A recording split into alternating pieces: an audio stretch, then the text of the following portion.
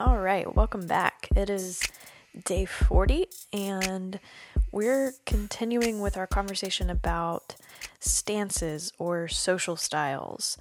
And today we're going to look directly at the assertive stance, which is made up of numbers 3, 7, and 8. So just a quick reminder, the stances are based on our repressed center of intelligence, whereas the primary triads were based on our dominant center of intelligence, the way that we were taking in information. And stances are about this habitual patterned way of responding to our experience, responding to that information that we're taking in. And it is connected to or determined by the center of intelligence that is repressed for us. That is what these three numbers have in common. They're each leading with a different center and supporting with a different center, but that repressed intelligence is the same. So all three of these types in the assertive stance are pretty happy and willing to be kind of centered and in charge of others. They are able to put their agendas forward and first and to work toward those. They expand in the face of conflict rather than withdrawing or seeking protection from others. They're moving independently of others quite often. Independently of or against others is their movement in relation to other people, and that movement is key to each of these three groups. So against or independently of other people. And 3, 7s, and 8s are generally confident in and aware of their ability to shape reality. So they have what we call an internal locus of control. They see events as unfolding from their point. There's a self-referencing, and just really what's key here is this confidence and this ability to shape their reality. We don't all share that, but this group kind of assumes that as a given. So we do call that sometimes an internal locus of control. They see the control as stemming from them and what they do. They understand that what they do will affect the situation in some way. They trust that. They're confident in that. The orientation to time for these types is the future.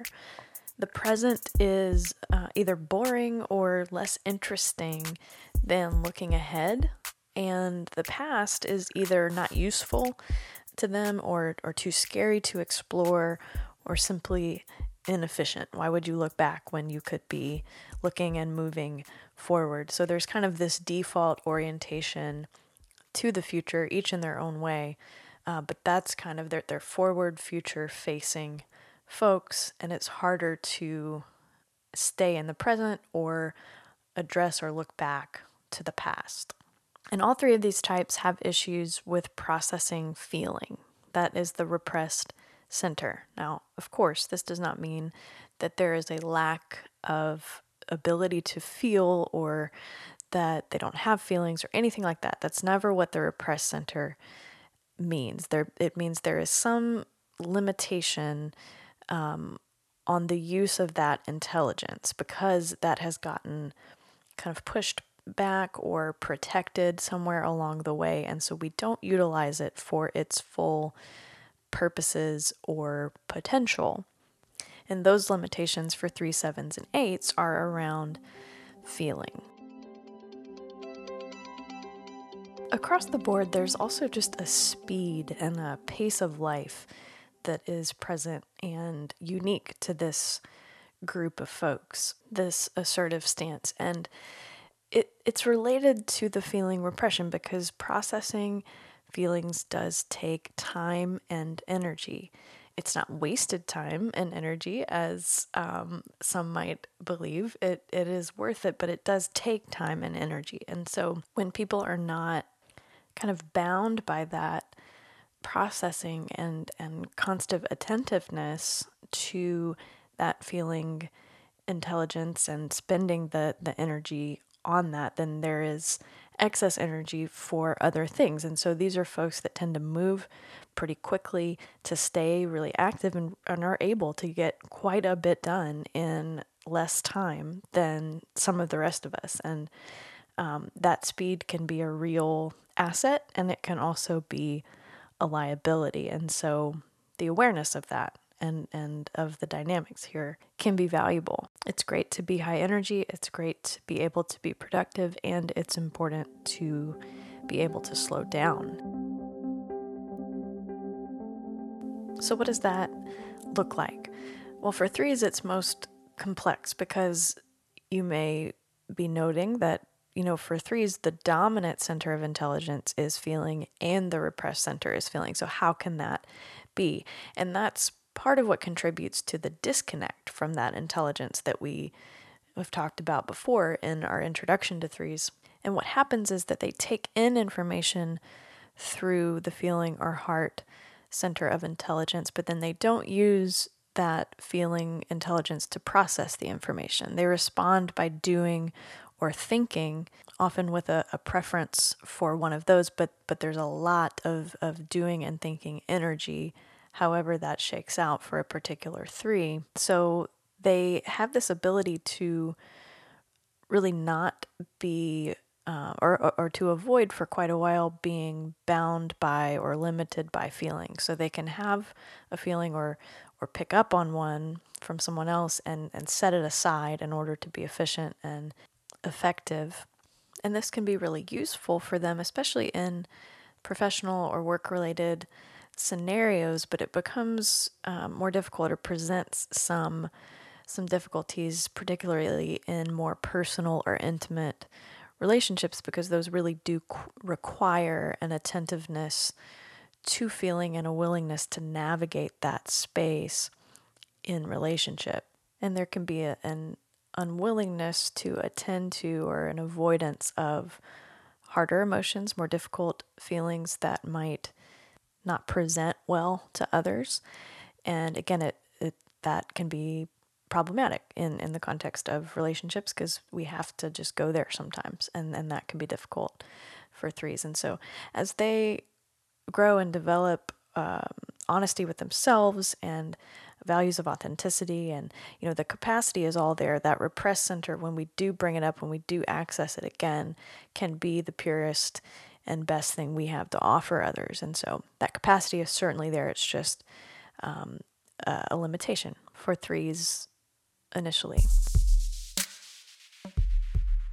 For sevens, this repressed feeling looks like a preference for a half range of feeling or emotion. There's this preference to stay within the happy to ecstatic range of feeling as much as they can, dipping a toe on the other side of the spectrum if necessary, but the fear is really being trapped in those more uncomfortable or negative or difficult, dark emotions. And so there is avoidance of those as much as possible. Because they are so skilled at that and so skilled at reframing everything into kind of the best case scenario, it can be very hard for them to attend to difficult feelings of others, and sometimes in relationship they can dismiss the importance of acknowledging feelings and emotional needs. So they are thinking first, they are leading with that thinking head energy and following that very closely with doing energy.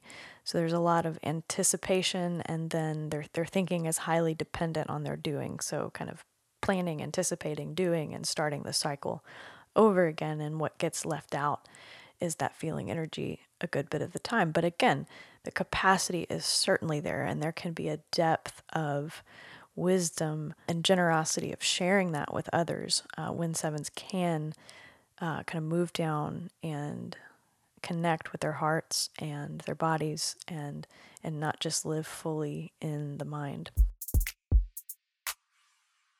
And finally, eights are doing first and thinking second, and then feeling certain things when they can get to them. There's so much activity and doing energy and an appreciation of logic and reasonability quite often. And, so much of the 8 personality structure is that self-protection that happens. And so I've had a student in a workshop describe 8ness to me like being a marshmallow wrapped in barbed wire. there is an immense amount of tenderness and sensitivity in many, many eights, but there's kind of a hardened, tough front that gets put on over that for protection. And, eights can be very emotive and very expressive with emotion in the realm of passion and anger, or just any intense form of really any emotion, but it's that softer middle that is harder to access and harder to share with others. And that's where that repression or limitation comes into play for eights. But they have an immense amount of tenderness and sensitivity and generosity and ability to connect with and to protect and to hold others. And so part of the work for eights is to realize that that sort of vulnerability can be a strength as well, and to trust others, some others, not all others, but enough to share that part of themselves. All right, that'll do it. That is a very brief introduction to the assertive stance. There's so much more we could say, but I hope that is helpful, and we will do the same for the compliant stance coming up next.